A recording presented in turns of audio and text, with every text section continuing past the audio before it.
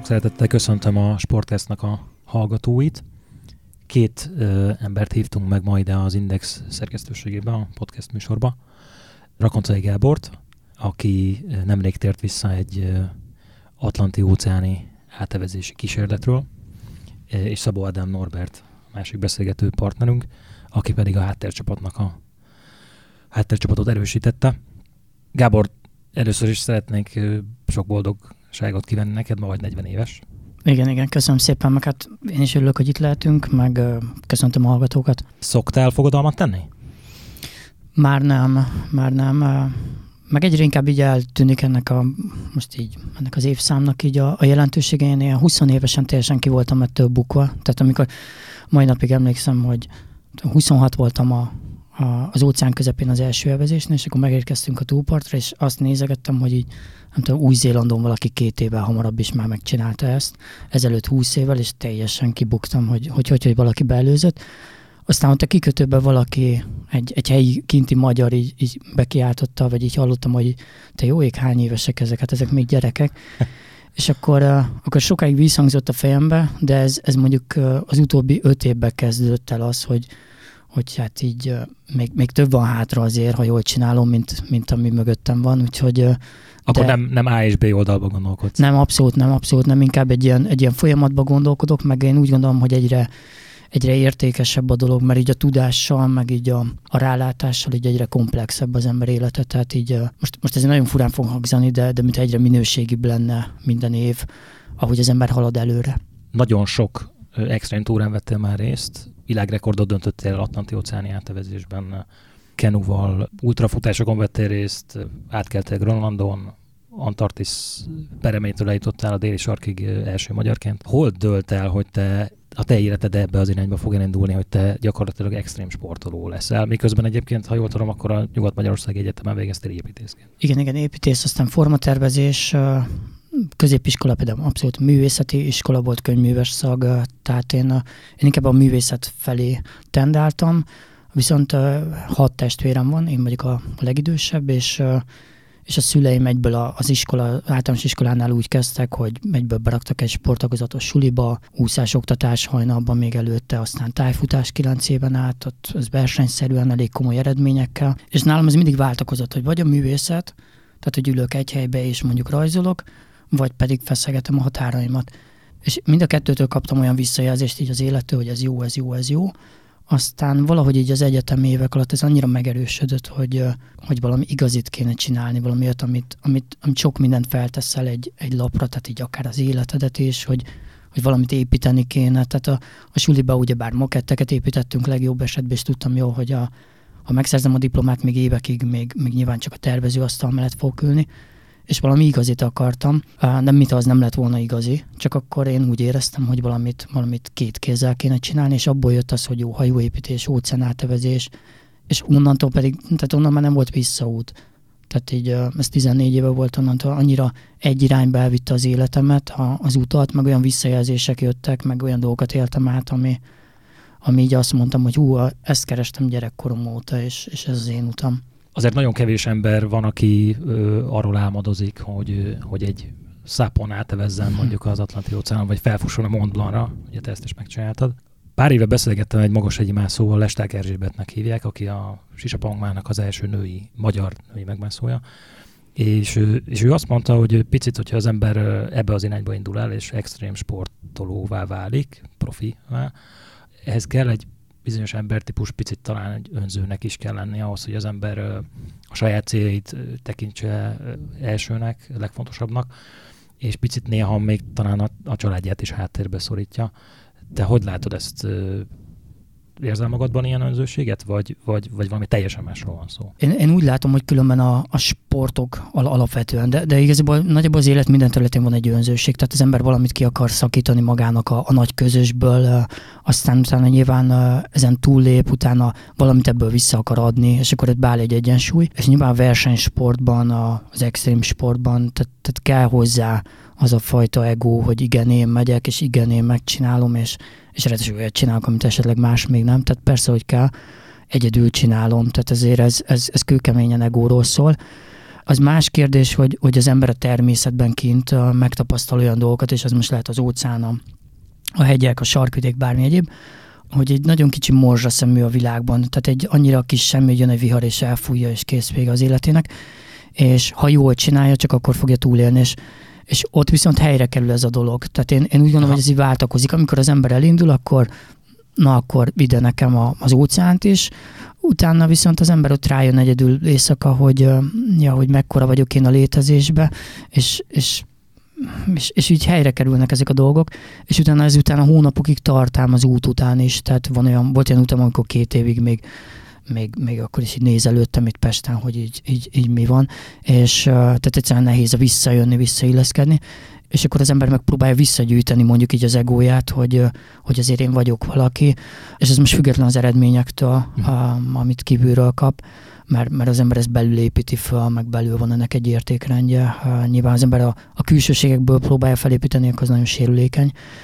Úgyhogy én azt gondolom, hogy kell hozzá, de közben az ember meg folyamatosan azt tapasztalja meg, hogy nem ő a világ közepe, hanem egy nagyon kicsi kis parányi pötty benne, és nagyon illékony. Világos. Rátérve a mostani vállalkozásodra, ugye itt az volt az alapkoncepció, hogy egy szápon átkeljél az Atlanti-óceánon, Kanári-szigetekről indulva, Antigua volt a cél. Egy ilyen túrád volt már tavaly, ott egy technikai probléma miatt félbeszakadt az expedíció. Hogy zajlott most a felkészülés?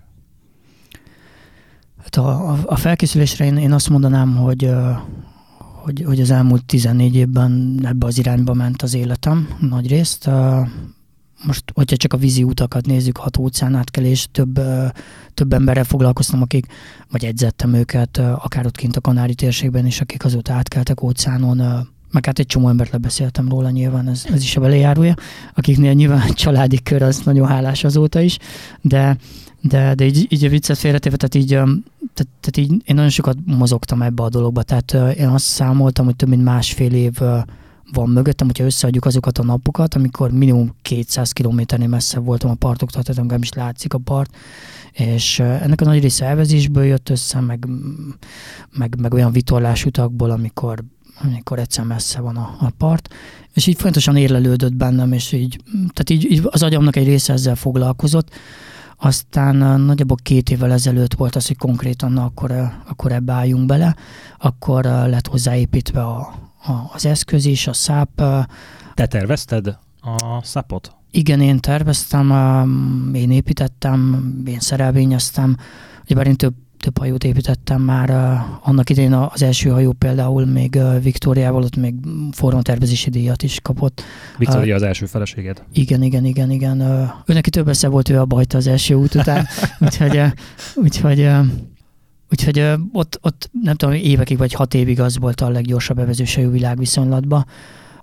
Pont így a sorsnak így a fintora, vagy így érdekesség, hogy utána átkelt vele egy angol csapat is, azzal a hajóval egy páros.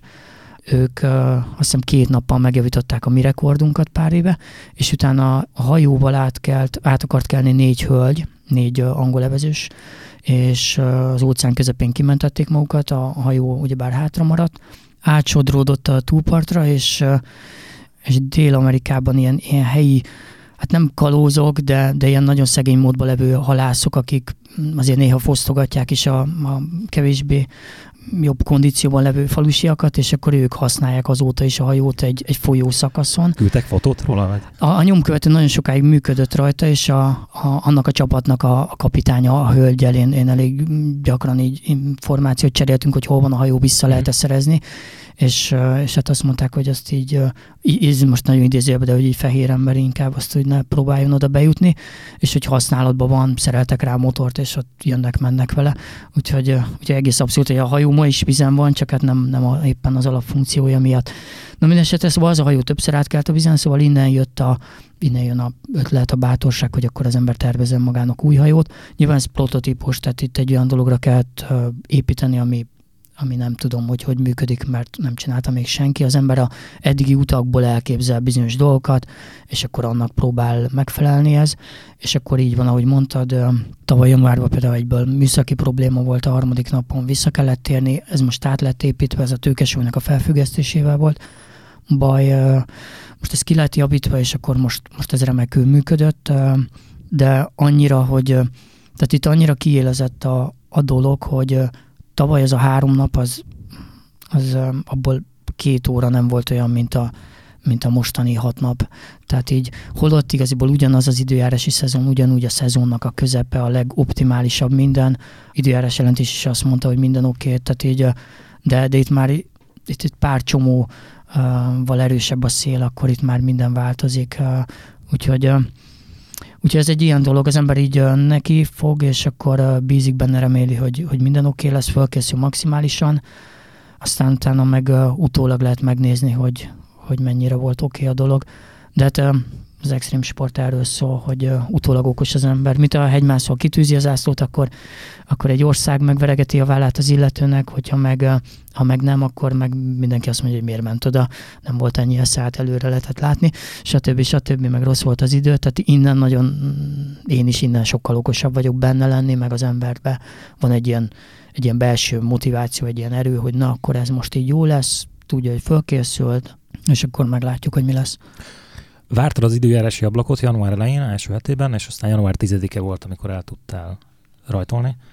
Az első 4 nap azok alapján, az információk alapján, amiket küldtél a háttércsapatodnak, és ők kirakták ezt a közösségi oldalra, normálisan, tehát tervek szerint igen, haladtál. Hogy nézett ki az első 4 nap? Ez annyira nyugodt volt, amilyennek tűnt így a számítógép elől? Nem, ez nagyon nem volt nyugodt. Az első 5 óra szuper nyugodt volt, aztán utána a szigetcsoport úgy néz ki, hogy átöblíti ez a szélrendszer, amivel az ember ott elindul.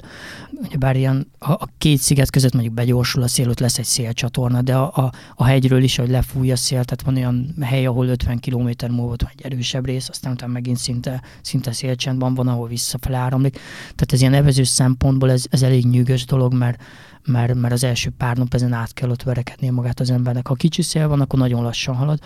Ha viszont erősen fúj a szél, akkor meredekebb hullámok vannak, ott még nincs akkor a vízmélység, és akkor problémásabb. Szóval én úgy gondolom, hogy viszonylag erős időt kaptam ki, de ez mondjuk nagyon jót tett a sebességnek, tehát a tervezet, tehát nagyjából a terv az volt, hogy a 80 km-es átlagot érjem el az egész út vonatkozásában, és az első nap elég lett volna 40 km teljesíteni, 84 lett, aztán következő nap is szintén körül volt, tehát így és utána elértem a 100 kilométert is, 104 volt talán a rekord, tehát jóval fölé teljesítettem, tehát most ebből az látszik, hogy egész biztos, hogy 50 napon belül is át lehetne kelni ezzel az eszközzel ilyen módon, ha ez folytatható.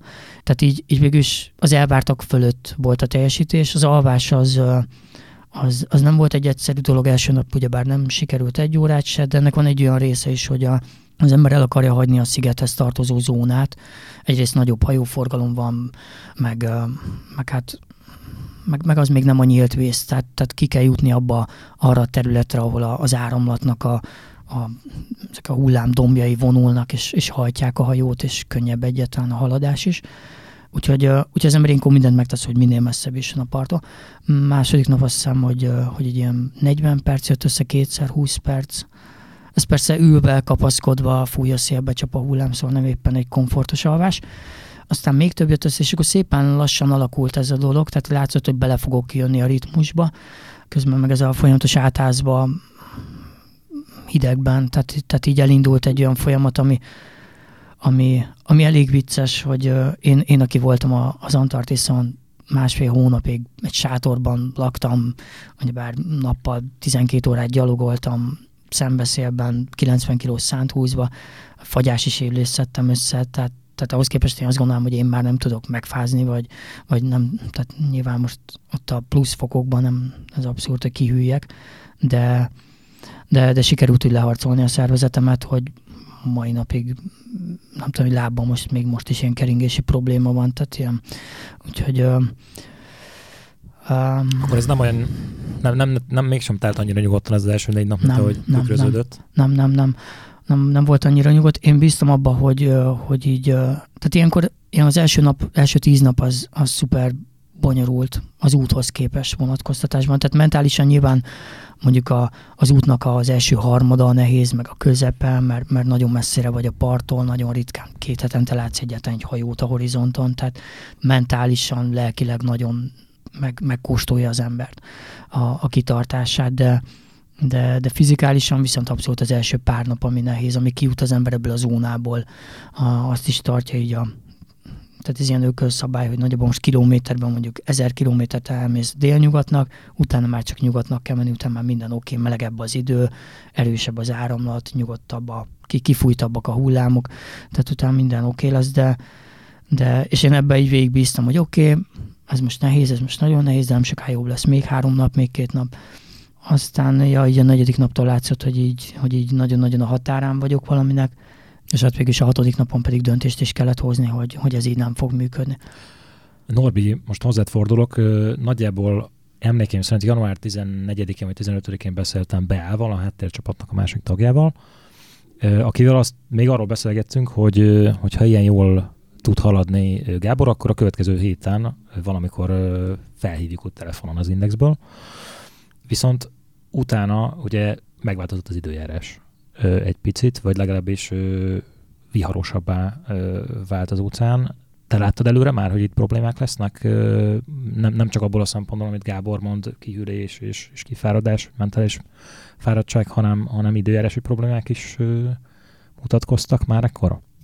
Üdvözlöm én is a kedves hallgatókat. Az igazság az, hogy én ugye napi kapcsolatban voltam Gáborral, tehát napi szinten kommunikáltunk üzenetekkel, hogy mit láttunk előre az időjárás előrejelzésekkel kapcsolatban.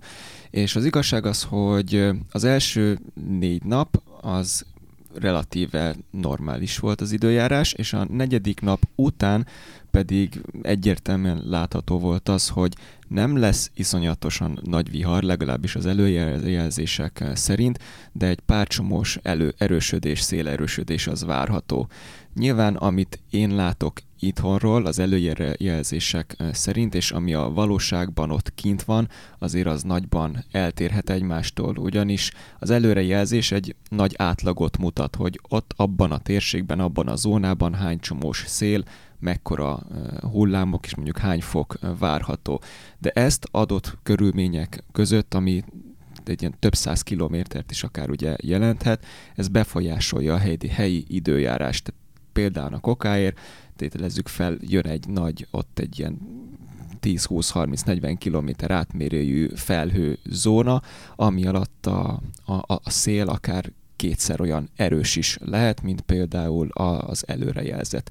Úgyhogy nyilván az adott helyzetben és a körülményekben Gábor látja, és ő tapasztalja meg, hogy milyen az időjárás, de az egyértelmű tény, hogy csütörtök, péntek és szombat lett volna az a nap, ahol a legerősebb széllökések és nagy legerősebb szelek várhatóak. Ez különben csak így egy fél mondat erre visszajelezve, hogy amikor az evezés ment, meg amikor a kenuzás, ezek a napok voltak azok, amikor az ember bemegy a kabinba, és akkor na jó, akkor sodródjon, és addig legalább tud aludni. Tehát mint az ultrafutásban van egy emelkedő a 200 kilométeren, és akkor ott az ember tud alibizni, hogy na akkor most megsétálunk, mert ugyebár spórolok az energiával. Itt meg ugyebár pont azok a szakaszok jöttek át, hogy na akkor itt még inkább többet vett ki a dolog. De hát ennek az útnak pont ez lenne a szépsége, hogy ez lett volna, hogy nincsen egy ilyen B-opció, nincsen egy ilyen passzívá válási lehetőség, hogy az ember bemegy a kabinba és bezárja a kabinajtót. Úgyhogy hát ez nem egyszerű. Ez amit a Norbi mond, hogy van egy szél, vagy egy felhő rendszer, és alatt a dupla sebességű szél, ebből az a probléma, hogy nagyon gyorsan változik a hullámnak a karakterisztikája, és egy olyan eszközön, ahol 30 centi magasan ülsz, vagy fekszel, vagy állsz, vagy térdelsz, vagy kapaszkodsz a vízpint fölött, és nem vagy védve, ott a hirtelen növő hullámok, tehát alapvetően az óceán úgy kell képzelni egy hullámot, hogy mondjuk 50 méter hosszú, mondjuk 2 vagy 4 méter magas. Tehát egy dombok, amik vonulnak, fölemelik a hajót, és szépen noszogatják irányba. Amikor erősödik hirtelen a szél, akkor pedig, mint a vízparton, akár itt a Balatonparton is egy picit így átcsapnak. Csak ez a pici átcsap, ez mondjuk egy méteres falfelületet képez, aminek rendkívül nagy ereje van, ha nincsen védelem.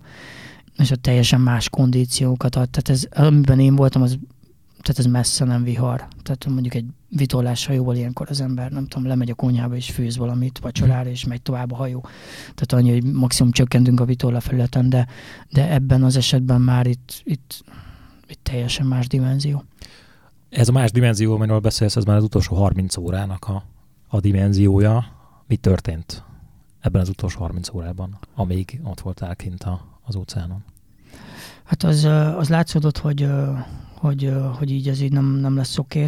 Ugyebár, hogyha az ember egyedül van, akkor nehéz megállapítani, hogy most oké a dolog, vagy csak, tehát hogy rossz és oké, vagy elindult lefelé a lejtőn, és nagyon nagy a baj, mert nincsen külső kontroll.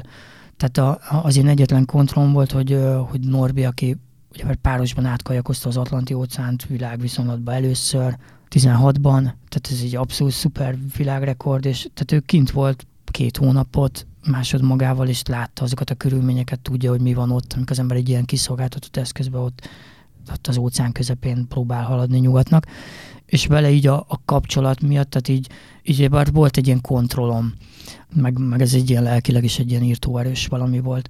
És hát jöttek olyanok, hogy mondjuk próbáltam aludni egy picit, aztán ahogy kapaszkodtam, közben nem tudtam leszedni a kezemet utána a kapaszkodó részről, mert most nem azt mondom, hogy odafagyott, mert pluszpok van, de oda merevedett, és utána meg még fél óráig nem tudtam mozgatni az ujjaimat. És hát ez így nem túl biztonságos. Jött olyan, hogy becsapott a hullám, és éreztem, hogy hú, de jó meleg volt. És aztán benyúltam a vízbe, hogy hát ez konkrétan ez meleg. Tehát, miközben a víz hány fokos miközben volt? A víz az hivatalosan 16 fokos, és akkor jött a gondolat, hogy oké, akkor be kéne menni a vízbe, hogy visszamelegedjek egy kicsit. Aztán persze bekapcsol a racionalitás, hogy hát ember, tehát a 16 fokos vízben nem tudsz melegedni, tehát ez nyilván most vagy valami, hogy már szétcsúszott itt a tudat az embernek, vagy annyira kihűlt a kezem, hogy már az melegnek tűnt, de az meg abszurd lenne. És akkor utána ez így elmúlik. Utána fél óramban magamhoz térek, ilyenkor már gyakran van halucinálás, ilyen mikroalvásokat végez a szervezet kínjában, mert nem tud mit csinálni. És azt vettem észre, hogy veszem le a mentőmellényt, hogy mennék be a vízbe tényleg felmelegedni, és akkor ugyebár itt a csapattal én tudtam egyeztetni, és akkor ők mondták, hogy oké, az biztos nem meleg víz. Aztán látszott, hogy ez egy ilyen sakmat helyzet. Az előrejelzés még erősödést mutat, és hát nem volt más opció. Egy pár óra agyalás után jött az ötlet, hogy hát a mentőt utalt, a life raftet, ami egy túlélő eszköz, igaziból, tehát hogyha mondjuk elsüllyed az ember hajója, akkor ezt aktiválja, ez felfújódik, mint egy mentősziget, mint egy nagy gumicsónak, ami be van fedve, abszolút túlélésre van kitalálva, amíg jön a mentőegység, abban lehet létezni, és akkor azt aktiváltam, ez felfújódik magától, ez hivatalosan 4 személyes, de hát egy annyira kicsi dolgot kell elképzelni, hogy ülve lehet benne tartózkodni, tehát még feküdni sem lehet benne. És ezt aktiváltam, ebbe átültem, akkor pont sütött a nap, ugyebár ez belül száraz volt, és akkor ott vissza lehetett melegedni. Aztán utána elég hamar kiderült, hogy azért ez is beereszti a vizet, hiába a legkomolyabb offshore eszköz ilyen téren.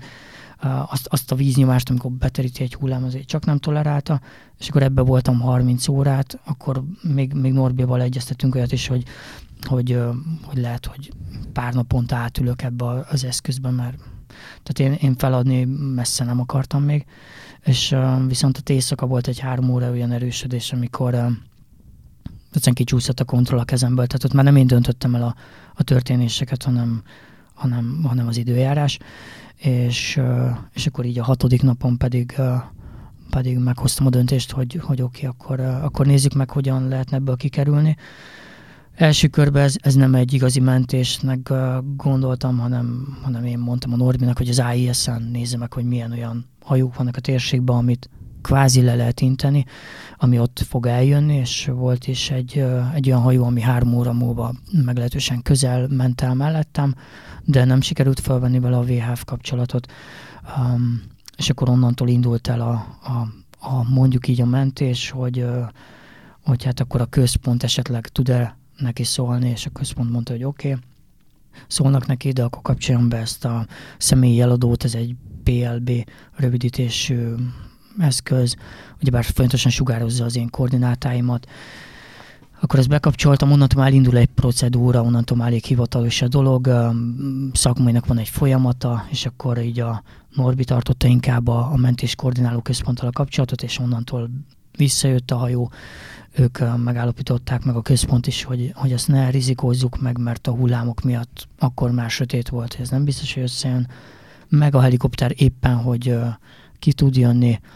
Előtte még 2 órával még azt mondták, hogy nem fog kijönni, de akkor kiszámolták, hogy mégis. Norbi, a mentés gyakorlatilag te koordináltad. Honnan érkezett a helikopter? A helikopter Teneriféről indult, de a Teneriféről nem volt elég üzemanyag, hogy kiérjen Gáborhoz, ezért útközben le kellett szállni El Hierrón, ez az egyik legdélnyugatibb sziget ott a Kanári-szigeteknél. Ott még telerakták üzemanyaggal, és onnan gyakorlatilag egyenes vonalba csutkagázon kimentek Gáborért, és néztük ugye folyamatosan, hogy hol tart, mit csinál a helikopter, és Gábornál, ha 1,5-2 percet töltött a helikopter, az talán sokat is mondok, iszonyatosan, legalábbis kívülről nézve iszonyat profik voltak, és hihetetlen gyorsan megoldották ezt a szituációt. Az Facebook időzéseden ott eléggé látszott, ott el is érzékenyültem, amikor erről meséltél. Ja, én abszolút nem vagyok egy ilyen, tehát én nem tudom, mi kell, hogy tudod, meg talán az fogott meg engem, hogy én annyira ilyen, én majd megcsinálom, ez a mindent én csinálok, ez nyilván az utakból jön, hogy orvoshoz nem szoktam elmenni. Tehát volt már, nem tudom én, kéztörésem, amit megipszáltam magamnak, tehát ilyen teljesen agyament módon 10 évvel ezelőtt, aztán voltak nagy sérüléseim futástól, aztán kihortam így mondjuk így félig lábon. Volt olyan tanítványom, akit mentettek az Indiai óceán közepéről a haditengerészet 1 hét alatt, hadihajókkal, helikopterrel, mindennel, és úgy meg is volt róla a véleményem, hogy hát hogy azért nem kell oda menni, ha meg oda mész, akkor megpróbáld jól csinálni. Szóval engem ez fogott meg ott, hogy így mégiscsak most gyakorlatilag neki köszönhetem kvázi az életemet, tehát így elég abszurd élmény volt. Az interjúban, amit adtál a Corvinák nevű oldalnak, arról beszéltél, vagy utaltál arra, hogy tulajdonképpen itt a fő célod az nem is feltétlenül az volt, hogy átérj Antiguára, hanem hogy megpróbálj elmenni a saját határaidig, amit már nagyon sok éve feszegetsz, most elmentél. Igen. Akkor ez helytálló, tehát ez volt a fő célod tulajdonképpen ezzel az expedícióval? Hát most így utólag igen, hogyha így az ember így nagyon-nagyon-nagyon magába száll, akkor igen, egy egységgel előrébb volt ez, akármilyen abszurd. Az ember, ha ilyesmiket csinál, akkor keresi a határait. De mindig előrébb volt a déli sarkon is az, hogy oké, de a magyar zászló eljut a sarokpontra, és én viszem oda, és amellett egy velejárójaként az ember feszegeti a határait. És ez mindig egy olyan dolog egy ilyen sportolónak, hogy így már majdnem megvan, de nincs meg a következő útnál, ha az még nagyobb, még veszélyesebb, még hosszabb, még bevállalósabb, és valamilyen téren belül én igen úgy gondolom, hogy most ez fordítva volt bennem, és ténylegesen ugyebár az embernek végül mindig találkozik azzal, amit belök a fejében, mint célt, és mégis volt itt egy határ, ameddig elmentem. Utaltál az interjúban arra, hogy azért még egyszer megpróbálod. Hát érik egy ilyen dolog, de őszintén szóval ez még azért sok idő kell, tehát szakmailag, tehát ez most én nem akarok indulatból dönteni, mert látszik, hogy ez így nem működik. Az biztos, hogy akkor lesz ismétlés, hogyha át lehet alakítani azokat a dolgokat, ami miatt most itt elúszott, de meg lehet tartani az alapkoncepciót, hogy kabin nélküli szörfdeszkával evezve. Ha erre látok 99,5%-os sikerre esélyt, akkor szakmailag úgy gondolom, hogy az embernek ne legyen bukott célja. Nyilván egy bukás után meg végképp nem szabad befejezni a sportot, úgyhogy akkor biztosan meg fogom próbálni.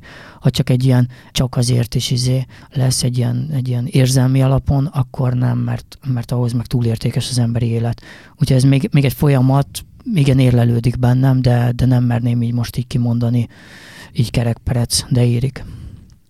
Köszönöm szépen, hogy eljöttetek. Mi is köszönjük. Köszönjük. A hallgatóknak pedig köszönjük a figyelmet. Ha tetszett a műsor, iratkozzatok fel a social media felületeinkre, és nyomjatok egy lájkot. Remélem, hamarosan találkozunk. Sziasztok!